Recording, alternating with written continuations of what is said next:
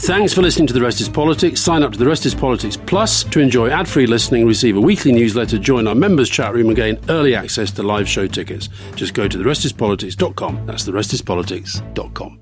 Life is full of awesome what-ifs, and some not so much, like unexpected medical costs. That's why United Healthcare provides Health Protector Guard fixed indemnity insurance plans to supplement your primary plan and help manage out-of-pocket costs. Learn more at uh1.com.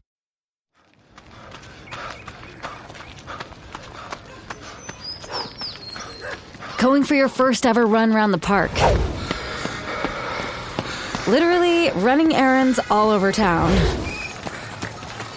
Running for the finish line and your personal best. If you run, you're a runner. Find the shoes and clothes to run your way at newbalance.com/running. New Balance. Run your way.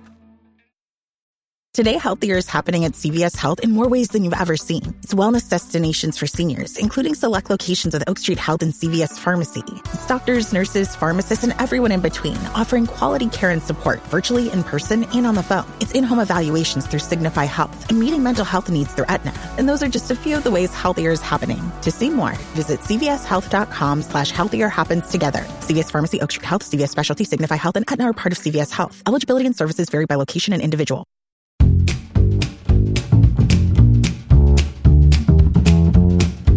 Welcome to another episode of The Rest is Politics, leading with me, Alistair Campbell. And me, Rory Stewart. Joined today by the son of a poor Guyanan immigrant family who made it to Harvard and to the bar, has at various points been labelled the Black Blair and the British Obama. A friend of both, has a very recognisable laugh to those who know him. But despite now being firmly a part of the establishment, class has always been at the heart of his politics as MP for one of the poorest parts of the country, Tottenham. Campaigner on Grenfell, Windrush, Oxbridge elitism, knife crime, drugs. But if Labour win the next election, he's going to be the Foreign Secretary. So David Lammy, welcome, first of all. But tell us a little bit about the journey from son of poor Guyanan immigrant family to potentially Foreign Secretary. Well, thank you for that introduction, which is very sweet and sort of takes me back a bit. God, the journey. I think, there'll be lots of listeners who can picture being in their village, town, housing estate, miles away from power or the centre of power, feeling quite small, marginal, and that would be a good way to describe growing up in Tottenham in North London in the 1970s, in an immigrant family, a tough part of London, rioting in the early 80s. I think we should make it clear that you weren't rioting. I wasn't rioting. There was rioting. There were riots. And very serious ones in which a police officer was murdered. And actually at that time, there was quite a lot of stigma attached to growing up in a place like Tottenham. I was kind of precocious. I wouldn't say I was super bright, but I definitely was very ambitious, wanted to succeed, and had absolutely no idea of how to get from there, not so much to where I am today, but even to the university. Just to university would have been nice. But I think because of some amazing teachers, youth workers, and the most amazing mother, my father left us and our family when I was 12 and never saw him again. But she was amazing and leaned on the support of teachers and others that I sort of made my way. And absolutely made my way into the kind of Labour tribe, because this was the era of apartheid in South Africa and Margaret Thatcher sort of standing against Mandela, really. It was the era of poll tax riots. There were quite a lot of recessions in the early 80s and the economy was faltering. And it was a period where, the Labour Party was losing successive elections quite badly. And I remember voting for the first time in 1992, I think it was, and being absolutely sure that Neil Kinnock would win, and he didn't, and feeling so let down. To tell us a little bit about your mother. She came from British Guiana, is that right? So both my parents came from what was then British Guyana, which is a colony, what was a colony of the empire that not a lot of people knew about. A lot of listeners have only ever heard of that part of the world because the Jonestown massacre and the phrase "don't drink the Kool-Aid," where people followed Jim Jones to the Guyanese rainforest and ended up, he ended up murdering them. It's on the north coast of South America, right? It's on the northeast coast of South America, between Brazil just beneath it, next to Venezuela, Suriname on the edge. In many ways, French Guyana, Suriname, what is now Ghana, could be just one country in a sense. And sorry, have you just rewritten the world map here? You're not yet Foreign Secretary, David. Well, it's you just created a country out of three. Well, these all come out of your ancestors colonising mine. Thank you very much, Alistair. And yours, Rory. Tell us a little bit about that history, though. Is it a place you know? Do you have relatives there? Why did your mother come to Britain? All this kind of stuff. I'm a dual national. I'm incredibly proud of my Guyanese heritage. I'm there very, very regularly. I was there at Christmas. My parents were part of that generation that came to the UK after the Second World War, what we call the Windrush generation. All of them coming from the West Indies to rebuild this country, birth the National Health Service, fix the railways after the Second World War. And in your mother's case, what was she doing?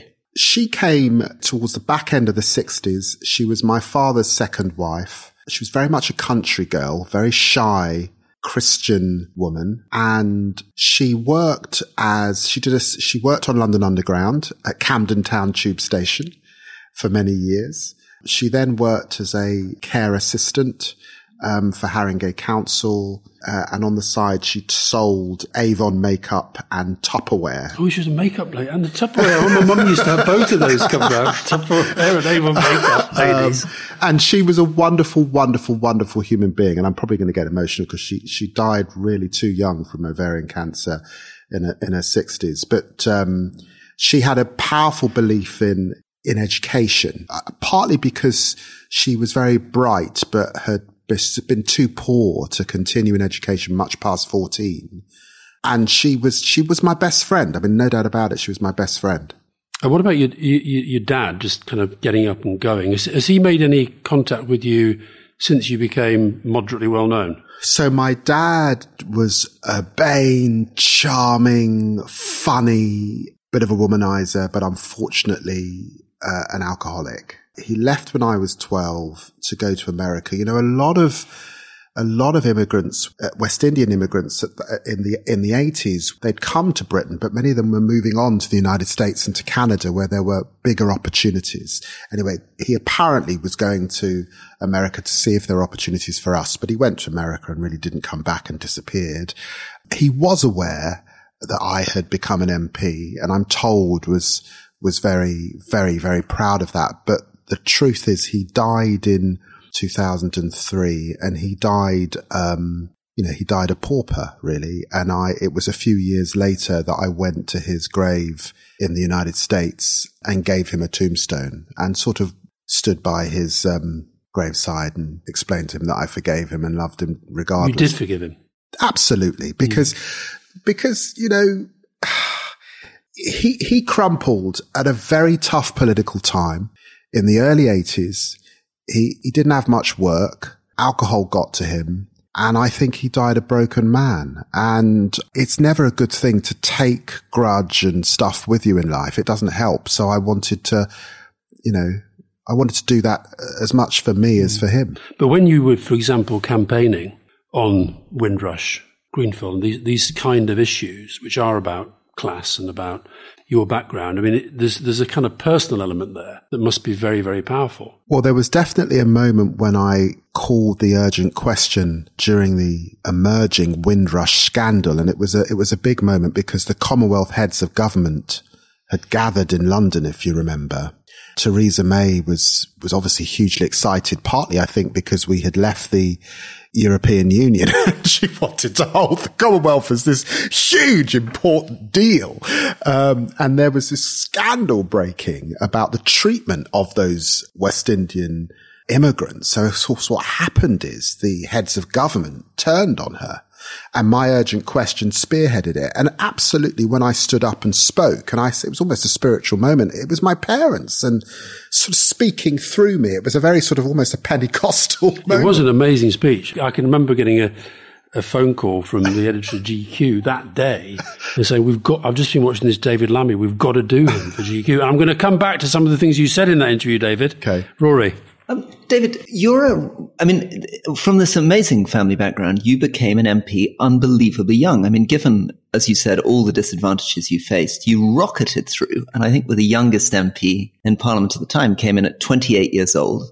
And although you're only my age, you were a real veteran politician. You know, you were a minister almost 20 years ago now. And you've been through every He didn't enjoy it very much, Rory. You're such a flatterer, Rory. You say it with this sort of big smile.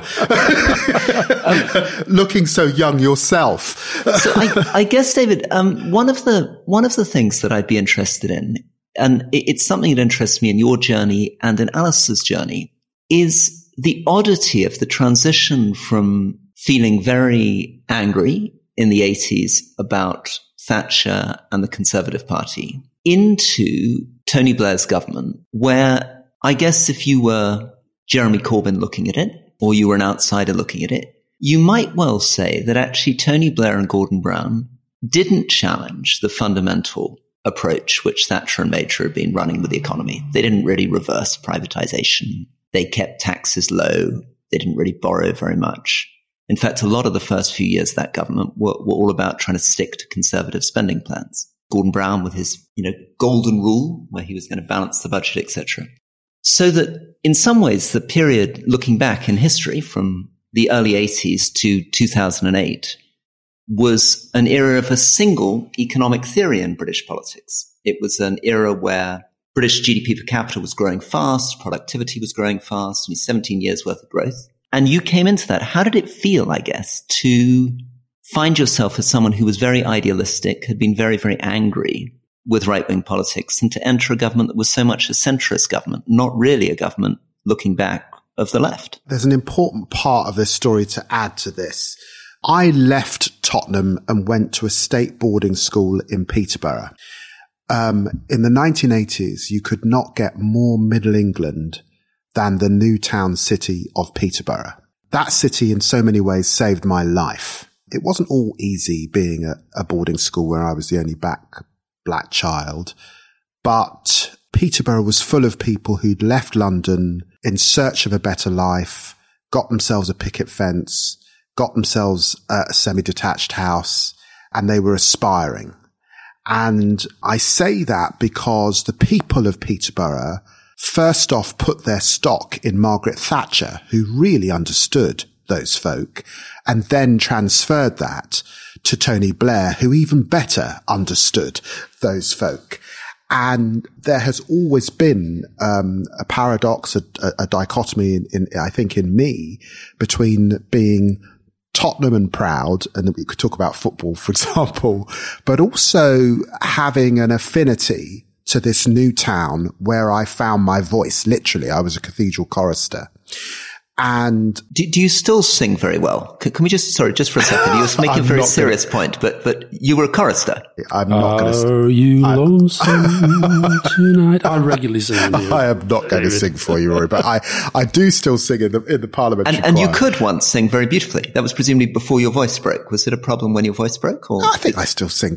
I'm a good tenor. I still sing pretty beautifully now, but you don't want to do it here now. But yes, you won't rise to the challenge. I found my voice in Peterborough Cathedral.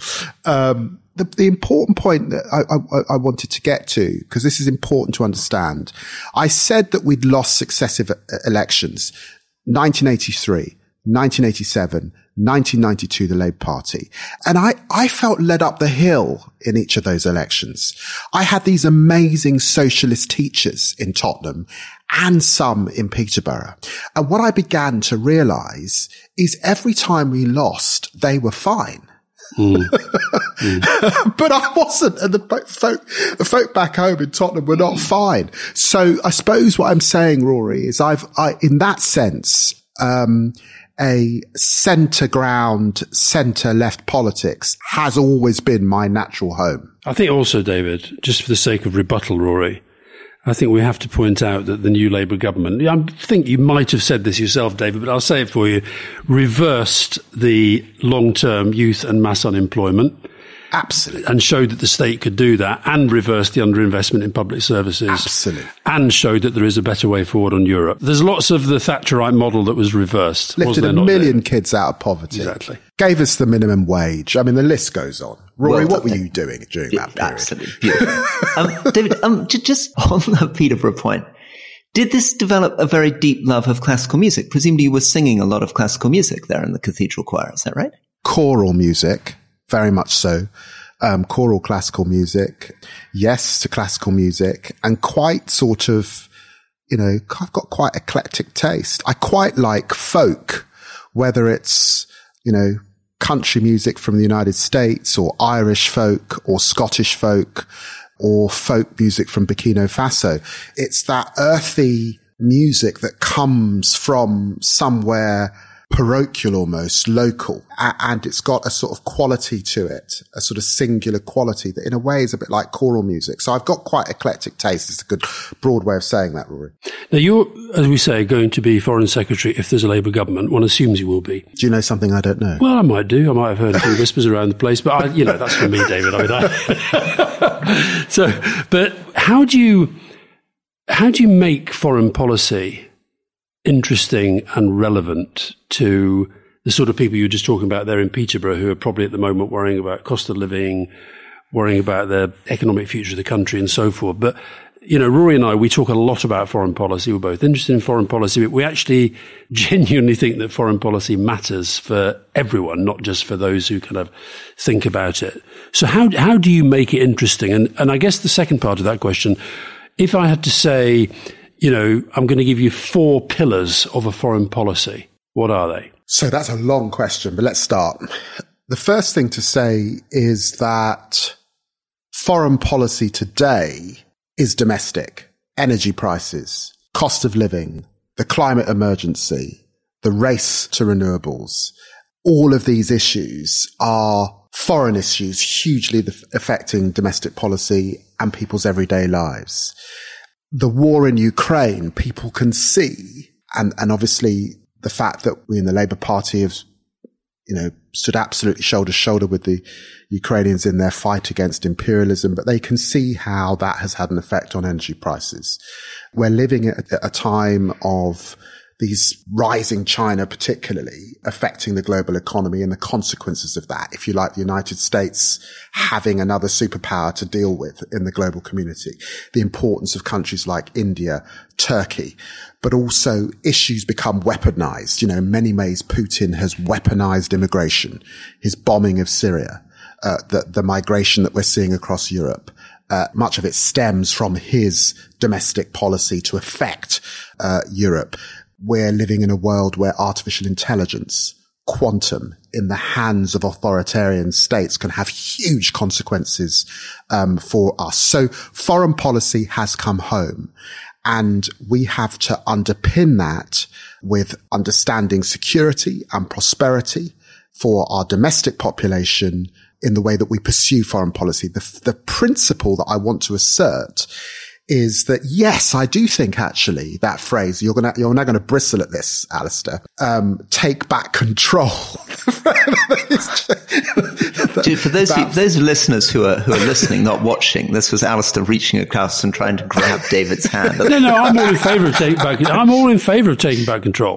I'm all in favour of it. It chimed. It's not the way they've tried to do it. Absolutely. Yeah. Totally agree with you. So it chimed. It worked because it chimed with this sense of people feeling out of control in the midst of globalization. But they were wrong in the way they then pursued that. You don't pursue that by going it alone. And if you like, the ultimate folly of that nonsense of going it alone in the world, Rory, was Liz Truss quasi-quatag, forgetting that we are interdependent. Well, we were of course hoping you were going to say the ultimate folly was Brexit. You sort of held back from that, David, a little bit there. Do you want to give us a little bit on that? I'll come back to that in a second. So Britain has to be connected to the world again. Of course, the Europeans are our allies and friends. Of course they are. Of course we should not be introducing bills in Parliament that break the rule of law or 2 years after we've signed it. Trust levels with the Irish, with the Americans is at an all-time low because of the undermining of the Good Friday Agreement. And on that Brexit, the fact that we're now in a position where we haven't even got structured dialogue with the European Union, where we publish strategies like the Integrated Review and we don't even name the European Union, is absurd, and a Labour government would change that. Of course it would. We'll come back to Brexit a bit more in a bit, and Alice will remind you a little bit of the GQ interview that you did with him. I think, though, there's one thing that does worry me, right at the centre of what you're saying. It sounds very much like Joe Biden and Jake Sullivan 2 years ago. This was very much the US vision of foreign policy, that they needed to locate it much more in the domestic. And that had a catastrophic impact on US involvement in Africa and, of course, most dramatically of all, in Afghanistan. That's really what drove the completely unnecessary, reckless, futile withdrawal from Afghanistan, was essentially giving up on the idea of a more complicated, thoughtful idea of US global influence. Everything was being drawn in. It's a form of isolationism, which in a sense is really a liberal left version of a sort of Donald Trump version of the world. America first. What matters is the voter at home. What matters is the money at home. And it's largely giving up on any vision of a broader moral or strategic purpose internationally. Rory, that is a very, very good question. I think there are layers to that question. The withdrawal from Afghanistan was without doubt a very low moment in global Western politics, which will have significant consequences for Afghanistan, and I suspect significant consequences for the region in the years ahead. And it's important to, the UK is also in the frame in relation to how that withdrawal was handled. But I think there are a number of things going on in the US, and some of them would be mirrored in a Labour government. The first thing is you have had this extraordinary race to net zero from the Democrats. The Inflation Reduction Act is without doubt a major contribution to getting the United States into the correct place by 2030. We have nothing commensurate here in the United Kingdom. In fact, worse, we had Rishi Sunak suggesting he wasn't even going to go to COP27. That's how low we have got in relation to climate. But you are right. That should not mean that we are withdrawing from the alleviation of poverty across much of the developing world. I have to say, I think if you spoke to Samantha Power, she wouldn't recognize your caricature. But what we have here in the UK is precisely that. We've had a departure from 0.7. We had the closure of the Department for International Development, which of course you are hugely familiar with, which was I think has badly damaged our reputation in the world. And of the 11.5 billion that we are spending on international development, 7 billion is being spent in the UK. And very sadly, a couple billion of that is being spent effectively on hotel bills and housing refugees. So there are some real issues here in the UK. I don't think recognizing that foreign policy is domestic, dealing with the issues that arise from energy and other things, consequently means that you withdraw from the global community. Quite the opposite is the Labour vision and the vision that I set out in Chatham House last week. But when Rory and I spoke to Keir Starmer before Christmas, he was pretty clear. 0.7% of GDP on international aid and development. We've got to get back there. And there was a commitment to restoring DFID as an independent department. I'm sensing you're kind of trying to walk that back a bit. Well, of course we're committed to 0.7. I mean, We pushed and voted for that as a statutory position for the United Kingdom back in 2015. We meant it. It's our party that led on debt relief coming out of Gleneagles, the state sustainability goals, and of course the establishment of DFID. What it is right to say is that I think that there is some recognition. I mean, Rory, you'd better to speak to this, but there's some recognition, I think, in Conservative ranks that what's happened to international development has been a disaster. That's why Andrew Mitchell was brought into the government. He said himself that what he met in the FCDO was pretty shocking. He set about fixing it. They're changing structures and trying to make it work. We've got 2 years probably before we get to a general election. We don't quite know where we're going to end up. And it's true. Is it not a given that the Labour manifesto will include a commitment to re-establishing I think DFID? It's a given that we'll have a new model, and it's a given that it will be, that independence will be a key component of that.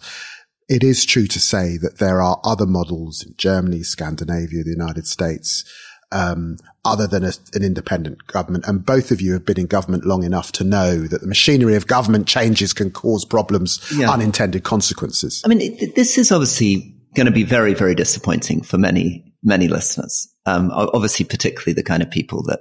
Hang on, why, Rory? Why? Because when I came back from doing the interview with Alistair, and Keir Starmer and I went to see friends and colleagues around the world, heads of major aid agencies, ambassadors. The first thing they said was that was so exciting to get that clear commitment to the restoration of DFID as an independent department, and a commitment that as soon as you come in, it'll be 0.7%. And since then, there has been such sadness. I mean, my phone is full of senior UN officials, senior people from big aid organizations saying, you've got to push David on this. And frankly, it's one of the things that would stop me from voting Labour, your refusal to commit to 0.7% and the independent DFID. Rory, you've been around long enough to know that there is a genuinely sincere commitment to 0.7, without doubt. But you also know that 2 years out of an election, Rachel Reeves doing her job hasn't laid out the fundamentals of our fiscal position, and therefore you have a commitment to get to 0.7. But given we had, how many budgets did we have last year? The economy's all over the place. It's very, very difficult to say precisely when we will deliver that at this stage. So just to remind people, Spain is on 0.2. France, I think, is on 0.4, heading towards 0.5. You're sounding like my Tory colleagues. And Germany's on 0.6. No, but it is just to say that we want to get to 0.7. Labour, of course, is committed to getting to 0.7, but let's not pretend that there isn't a fiscal environment that we're currently in. That is something quite different to what Keir said. You'd accept that's a different position, that the position has evolved since then. I'm not sure that is. I think that he's as committed as I am. We're all committed to getting to 0.7. The question is, how quickly can we get there? And it may turn out to be quicker than we're worried about at this point. And as to DFID, we are absolutely committed to an independent model. But the US model isn't independent, David. It's not an independent model. Well, no, it's got to be independent. I think that's important. Independent from the Foreign Office. It's not plugged in as a sort of arm of foreign policy. It cannot be what it is now, which is transactional and totally dependent on the short term of foreign policy rather than the long term of sustainability and, poverty alleviation. Absolutely committed to that. And it may well be a new government department, but we've got quite a lot of flux going on. So I'm just being honest about what's happening at the moment in the FCDO. One of the things that you raised there, which is heartbreaking, is, as you say, the fact that of the 11 billion, nearly 7 billion is being spent in the UK. Yeah. Will you at least commit that when you come into office, even if you're not spending 0.7%, that you'll make sure that the money is spent outside the UK, and you're going to stop this game of pretending to deliver overseas development and keeping 2/3 of it inside Britain? I am very committed to that, yes. Very committed to that. Because I totally recognise that on the figures that they are currently, Britain effectively is absenting itself from malaria, from HIV, from girls' education. And from poverty, David, because... Well, all of that drives poverty. But sadly, people are not talking enough about poverty. There's a lot of talk about tropical diseases. There's a second thing I would also say. When I came into this job back in November, the big debate was about us in the West, 3-4 COVID vaccinations. Why had so many countries in Africa failed to even have one? I think there is a new debate, Rory, and I think that's about partnership, genuine partnership. I think the question should have been, how is UK science contributing to assisting Africa having its own capacity to manufacture its vaccines? And I'm very keen to get into that territory as well. Right then, we'll be back in a second, so let's just take a quick break. Spring is a time of renewal, so why not refresh your home with a little help from Blinds.com? Blinds.com invented a better way to shop for custom window treatments. There's no pushy salespeople in your home or inflated showroom prices. Free samples, free shipping, and our 100% satisfaction guarantee can put the spring back into your step and into your home, too. Shop Blinds.com now and save up to 45%. Up to 45% off at Blinds.com. Rules and restrictions may apply. This episode is brought to you by Etsy. Looking to instantly upgrade your Mother's Day gift from typical to meaningful? Shop Etsy. Now until May 12th, get up to 30% off personalized jewelry, style, decor, and so many other items Mom will love. And if you want her to know you put a ton of thought into her present, use gift mode. Gift mode on Etsy takes the stress out of gifting so you can easily find well-crafted, original, and affordable pieces from small shops. Just tap or click gift mode on your Etsy app or Etsy.com. Then answer a few short questions about Mom, and gift mode instantly gives you curated ideas based on hundreds of personas. Need something original and affordable for Mother's Day? Etsy has it. Shop until May 12th for up to 30% off gifts for Mom. Terms apply. Why is it that with sparkling water, I'm always playing guessing games with what flavor I'm drinking? Is it citrus? Is it aluminum can flavored? Not sure. Sparkling ice, though, they really mean flavor. Like in-your-face flavor. Orange mango, black raspberry. Don't even get me started on the strawberry lemonade. Kiwi strawberry slid right into my taste buds DMs last night and let them know who's boss. No subtleties there, and no sugar either. But it does have vitamins and antioxidants. Find sparkling ice at a major grocery store or club retailer near you. Sparkling ice. Anything but subtle. Welcome back. Alistair and I are here with the Rest is Politics leading and David Lammy. Now, can we move to the elephant in the room of British politics right now? The B word. So B word or the D word? The B word. The B word, Brexit.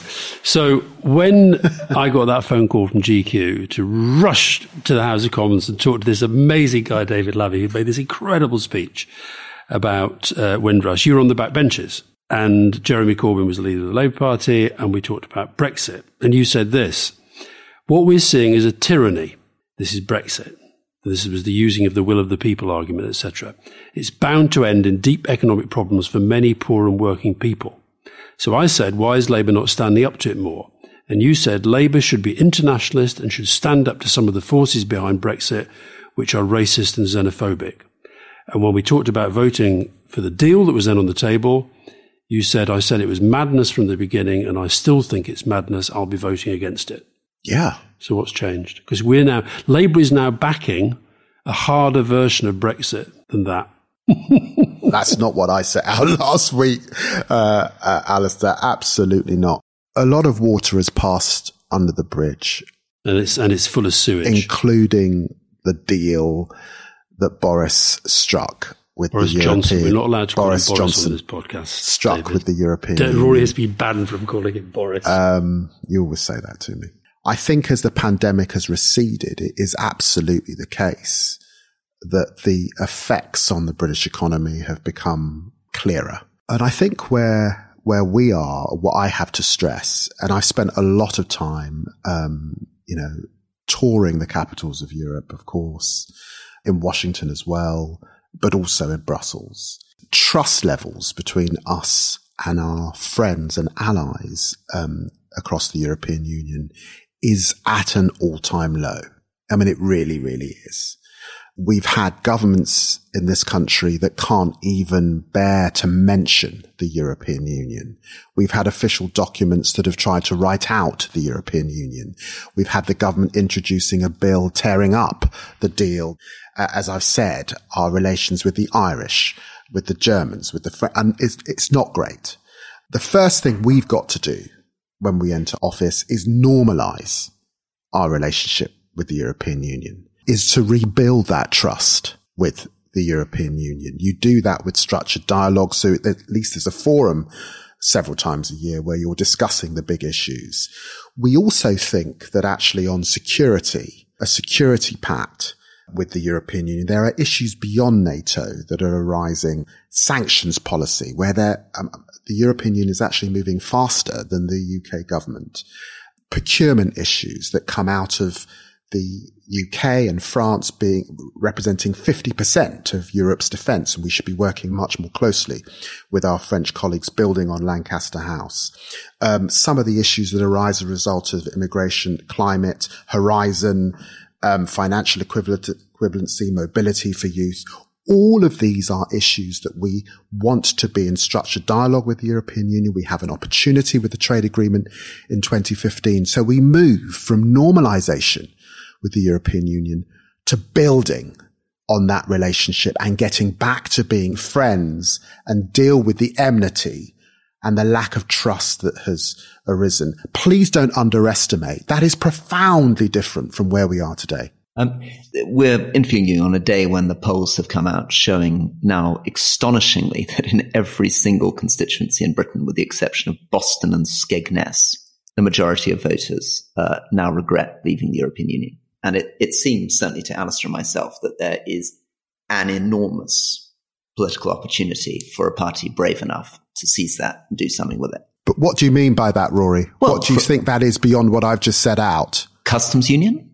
Rory, when you knock on many of those doors, as I have in Yorkshire, the East Midlands, the so-called Red Wall, I've never seen the level of bewilderment, confusion, worry, fret about the state of affairs in the UK. That's the first thing. The second thing is when you speak to European colleagues, they talk quite a lot about political consensus here in the UK. And as you know, your former colleagues are driving in the complete opposite of political consensus. Boris Johnson, when he won the 2019 election, had an opportunity to bring the country back together. He decided not to do that and prosecuted and led solely for those who voted leave. But David, how do we get the political consensus? I think we get it by being a government that can be trusted, by mending our relationships again. I don't recognise a picture in which we can swim back into the divides of the single market and the customs union at this stage. And it may not be voters here in London, but there are many voters for whom what they hear is, oh my God, they want another referendum. Oh my God, they want, they want to go back into the structures. And that's just not going to happen. Never mind the big questions about our rebate, about the euro. Come on, guys, let's get real. No, David, but what they want it fixed. I think you're right that people are sick to death of talking and hearing about Brexit, but there's anybody who follows this remotely closely knows that it's not going well, knows that it's damaging the economy, knows that it's damaging people's standards of living. And I honestly do think the public are ahead of the politicians on this. I spend a lot of time up north. The idea that they're all sitting there thinking, if you touch that Brexit deal, I'm going to be out on the streets against you. They want it fixed. And I don't think Keir had to go as far as he did in saying he could have said we're going to do what we have to fix it. Why did you have to rule out the single market and the customs union? What was the point of that politically? I think you're losing more people than you think by having such a hardline position on this. I'm afraid because the reality is we have to normalise our relationships with the European Union first. Europe are looking for something different from you, not the same thing. If we win at the end of 2024, the beginning of 2025, it looks like we may still have to renegotiate a Northern Ireland Protocol deal. the European Union at the moment are saying we aren't discussing anything else with the UK until we fixed that protocol problem. So that's the first thing. That is the truth of it. The second thing is when we get onto the second sets of things, you've got to have political consensus. You're asserting political consensus. We have a major political party at the moment, Rory, your old party. So please speak to your old colleagues who are an obstacle to any of the things that you're talking about. But your job is to get rid of them and form a government that does things differently. And I think you're defining your strategy according to the government. I'm doing that on a day-to-day basis. And therefore I say, let us get back to normalization. Let us build. We do have an opportunity on the review of the trade deal, Alistair and Rory. But look, getting back into the divides that drove a wedge between so many people in this country and indeed between us and the European Union, I just don't think I just don't think it adds up.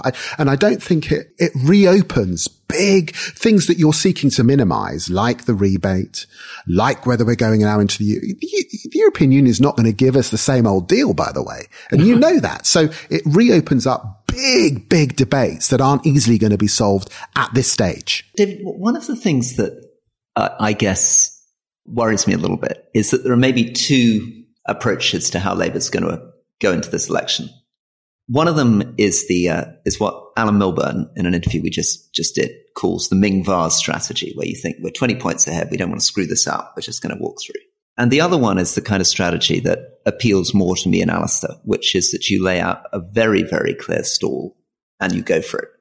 And it's feeling to me a little bit on DFID, on Europe, even on your fiscal policies and economic policies, that it's a bit of a Ming Vase strategy. There's some nice talk about a green growth deal, but you're admitting that you can't borrow money in the way that Biden can borrow money in the United States. So there's just not the cash to put behind it. And we're not getting much meat apart from the fact that the Tories are useless. I don't think that a 28 billion annual commitment for a green prosperity plan is a small commitment. I actually think relative to our size, it's commensurate to what the Democrats have got with their Inflation Reduction Act, and it actually gets us to net zero. It builds green jobs. It's serious about renewables, solar, and the future of our country, and actually would drive a massive amount of investment domestically.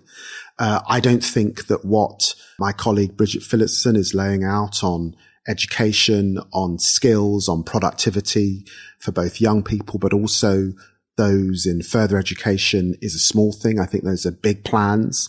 West Streeting is being really clear about all we've got to do in the NHS. It's not just about money. It's also about reform.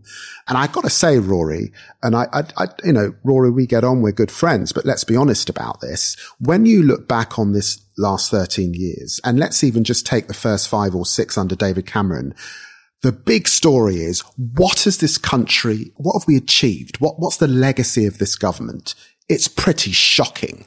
And for all of those reasons, we need a Labour government. We know that. But absolutely, Keir said, we're not going to do it all in the first few years. I'm actually with you. That's why I said your fundamental strategy is to say the Tories are rubbish. And I get that. And I can see why you're doing that. But what I'm not seeing is you're going into a situation where you're promising £28 billion a year extra. There are many sounds coming out of the Labour Party of how they think the Tories are being not giving enough ground on wages. So a lot of strikes going on, a lot of suggestions that if Labour were in power, they would be giving more money to teachers, more money to doctors, more money to nurses, more money to people working in the rail industry. Where's this money going to come from? Yeah, but you're now saying two things, Rory. And you've done this very well because on one level you've said, David, please can you make your commitment to 0.7 today? And in another breath, you're saying you're going to be inheriting lots of problems in the health service, in education. Where is the money going to come from? And so what have we responded? We've said it's going to be very, very tough fiscally. We're not going to be able to do everything in the first 5 years. We've been really, really honest with that. And it's not completely clear because we've had such a turbulent 2022, what we are going to inherit. So in a sense, Rory, you're making the argument for me. You wrote a book a while ago called Tribes, and we talk a lot on this podcast about polarization. And I guess your book, which I read and enjoyed, But I guess it was an analysis in a way of the different sort of forces of polarization around the world, that we all get pushed into our tribal territories. And you had an idea in there, which I wondered whether you've taken that idea and that you're trying to get it into policy, okay? Because I thought it was interesting. I wrote a piece about it. I said that you look beyond boundaries of left and right to explore how the tribalism doing so much to divide us can be made to build a sense of community. And this is me saying this. His proposal, for example, for national civic service sounds like it might come from the right. The way he argues it, however, makes it sound anything but. And I just wonder if that's something you just had in the book, or whether that's something you actually want to take. I love that policy. You love that policy, right? So why isn't it? When is it going to become Labour Party policy? I love that policy. Incidentally, I love that policy too. I'm a big fan of the policy. I tried to run on it when I was running for leadership. I love that policy. It's not cheap. It's not cheap. And lots of colleagues will know that I've tapped them on the shoulder and said, what about a national civic service? I'm not currently responsible for the Cabinet Office or education. Foreign policy is domestic, David. So I can't say I've got round them, but it goes to this business of how do we come back together genuinely? How do we invest in big policy solutions that speak to the entirety of the country? And that's one that brings young and old, rich and poor back together. My concern there is that if you go to university in Britain, you do begin to get a bit of a mix. But there are 50% of young people don't go to university. And I worry that how does a kid in Sunderland meet a kid in Tottenham? What are we doing in relation to that? And that's why I have that in the book. The other bit of the book that really kind of hit me in the face is when you went to Wigan, where Lisa Nandy is the MP. And she warned that unless we develop the right response to current concerns in places like this, we could have fascism in 5 years. Now, that sort of hit me between the eyes. But how worried are you about the kind of body politic and whether actually that's a realistic fear?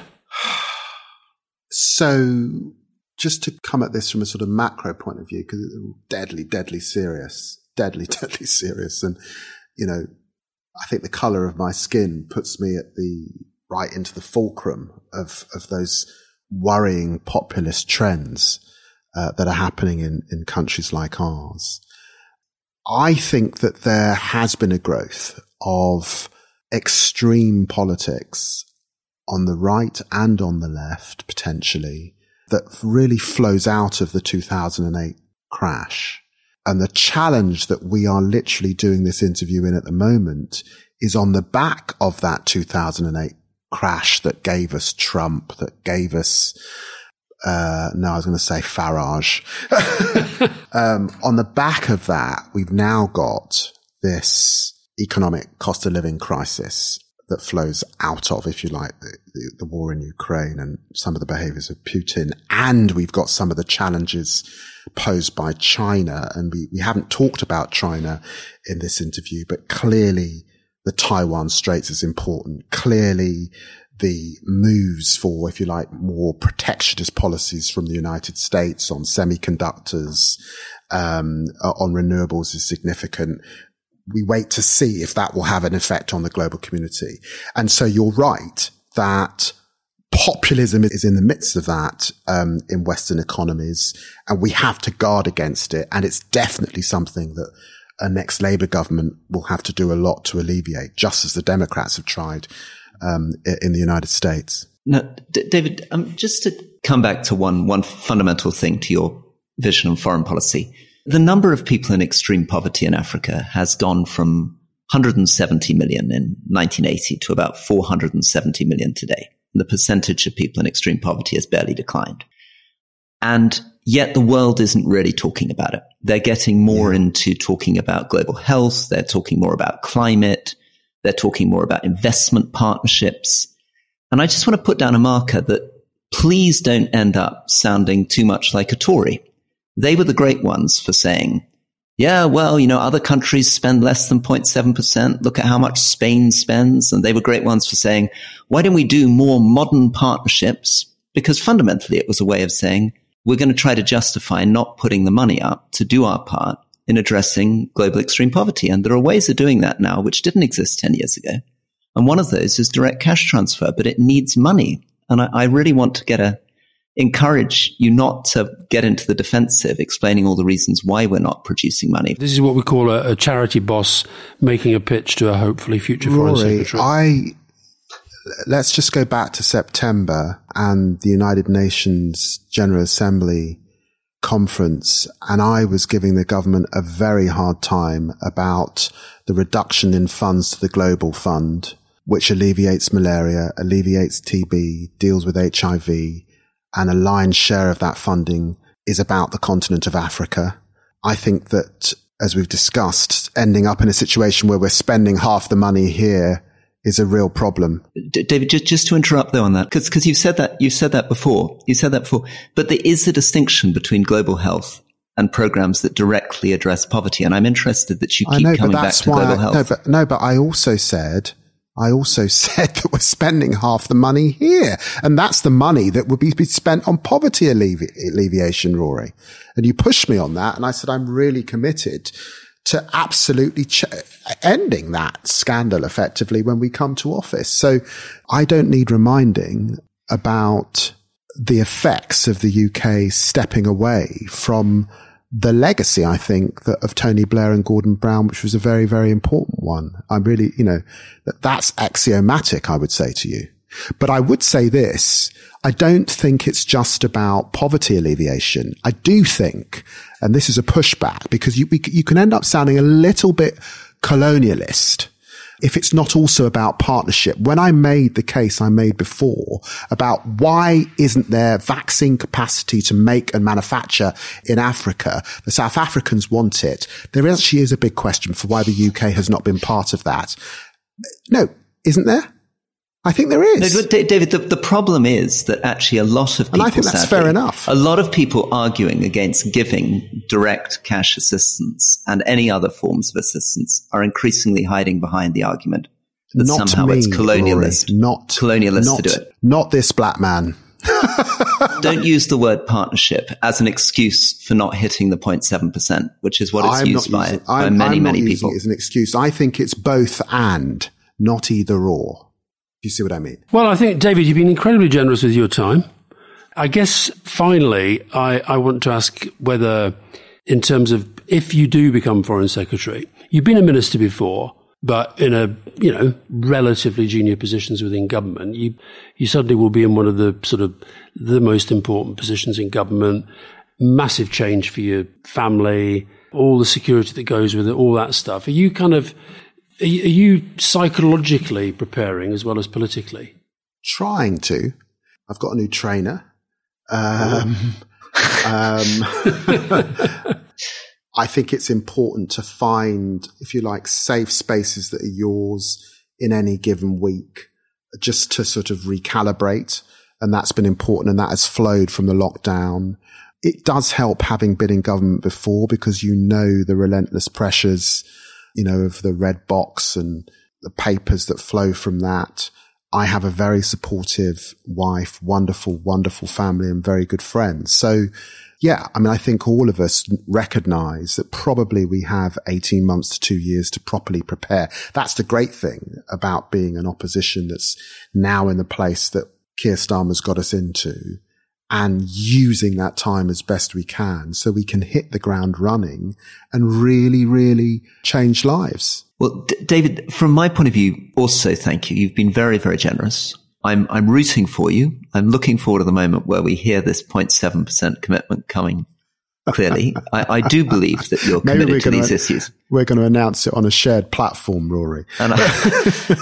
No, and I genuinely, I'm grateful to both of you pushing on 0.7, not on your own behalfs, but on the behalfs of, many, many, many people across the world. And I was in Afghanistan last year, spent most of the time that I was there in tears because of the poverty that, babies,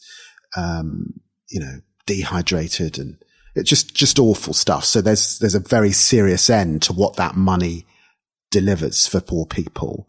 And then the second point, obviously, where the UK economy finds itself as a result of Brexit and the way that we deal with that. But all my pushback was just actually how bad things are, with Europe, and therefore how we get through where we are, which is why we need a change of government. So I'm very grateful.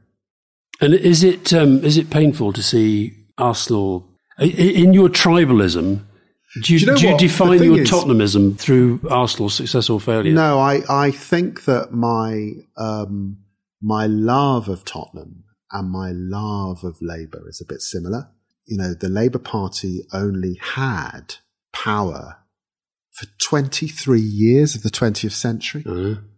I mean, that's extraordinarily small. And so the big challenge in this 21st century is, can we get a bit more? Can we get more progressive time in the 21st century? And I think we're on the cusp of building on those first 10 years that Tony and Gordon had. It's a bit like Spurs, because we play beautiful football, but we don't always land the prize. Yeah, well, I think if you're going to put the Tories out of business, which frankly I think they deserve to be, you might have to shift on PR as well. Oh, didn't have time for that. Didn't have time for that. Next time. Next time. David, thanks for your time. Thank you. Great. Thank you. Thanks a lot. Thank you very much. Okay, Rory. So what do you think? I enjoyed it. I really liked the first bit talking. I know David really, really well. I've known him for years, but I think actually hearing him talk about his background and his family, and I actually think he made a good fist of explaining why foreign policy matters. And I get where you were coming from with the whole kind of America, Biden and Trump, America first. But I think actually I felt that was a more compelling argument. Yeah. So just a couple of things there. I mean, on the echoes between his foreign policy is domestic and Biden and Jake Sullivan, the US National Security Advisor, saying the same thing, I think that's not a coincidence. David Lammy understands the US very well, was educated at Harvard Law School, worked for a US law firm, I think is close to the Democratic Party. And I think will have been very, very influenced by that article by Jake Sullivan in trying to frame his own foreign policy. I just think that it's obviously, for the reasons that I said, that there are some dangers in it. And one of the dangers is that in the end, unless you hold the line, and that's why the 0.7% was important, the domestic always ends up feeling more important than the international. Oh, yeah, for sure.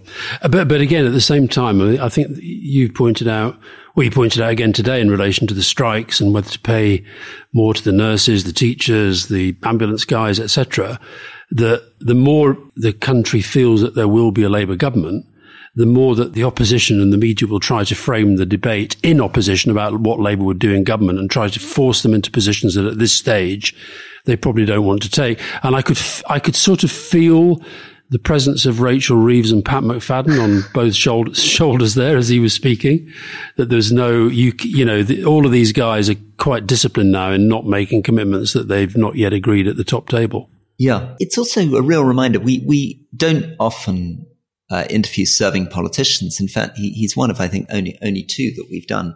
And I do feel a lot of sympathy for him there. I think he did a really good job.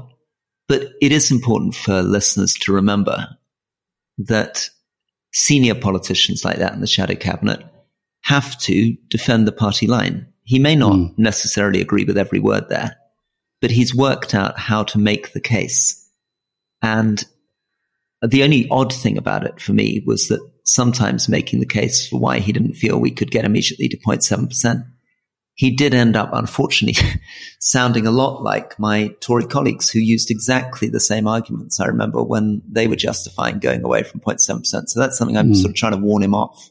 Yeah. Well, I think his heart is definitely in the right place, that's for sure. I also think David's grown a lot. I can remember when he was a minister. And, I sometimes felt he wanted to be the guy on the back benches with the fire and the brimstone and the passion. He is a terrific speaker. I mean, that Windrush speech, if people look it up, it really, really was good.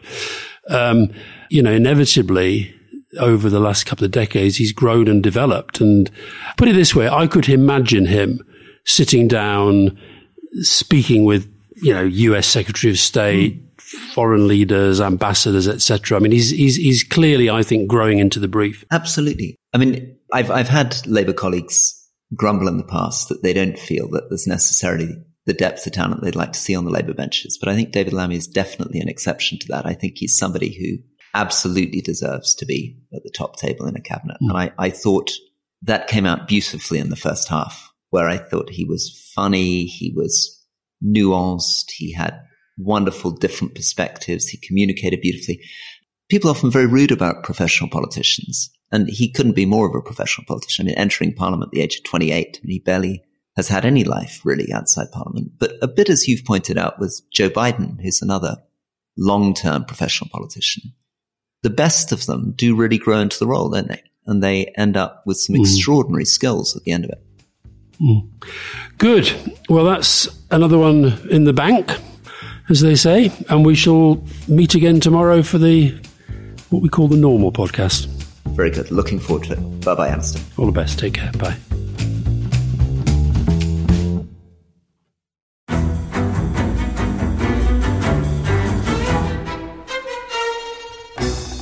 I'm Anthony Scaramucci, former White House Director of Communications and Wall Street financier. And I'm Katty Kay, US Special Correspondent for BBC Studios. I've been covering American politics for almost 3 decades. Welcome to The Rest is Politics US, brought to you by Goalhanger.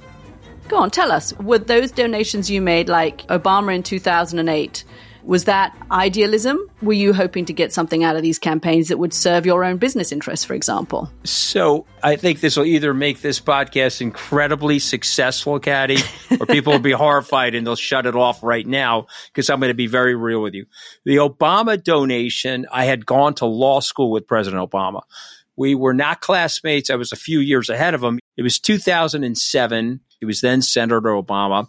I had a check in my breast pocket. I went over to the senator. I said, Senator, you and I didn't really know each other in law school, but I'm about to hand you a big check. Can I lie to my friends and tell them that you and I knew each other in law school? Well, Obama looks at me, had the best smile in American politics since Jack Kennedy. Forever. Yeah. He lights up. He looks at me and says, I'll tell you what, if you double the amount of the check, we'll take it back to Hawaii. Okay. And I looked at him. I said, you're done. I had another check in my pocket. I ripped it up. I doubled the amount of the check. And I'm going to tell you right now, I've been to more White House Christmas parties during the Obama administration than the Trump administration. In this pivotal year for the United States, democracy, and world affairs, Britain's biggest podcast, The Rest is Politics, is launching stateside. Uncovering secrets from inside the Biden and Trump inner circles and how they shape the world's most important economy, but also the global economy too. New episodes are released every Friday morning. Just search The Rest is Politics US wherever you get your podcasts.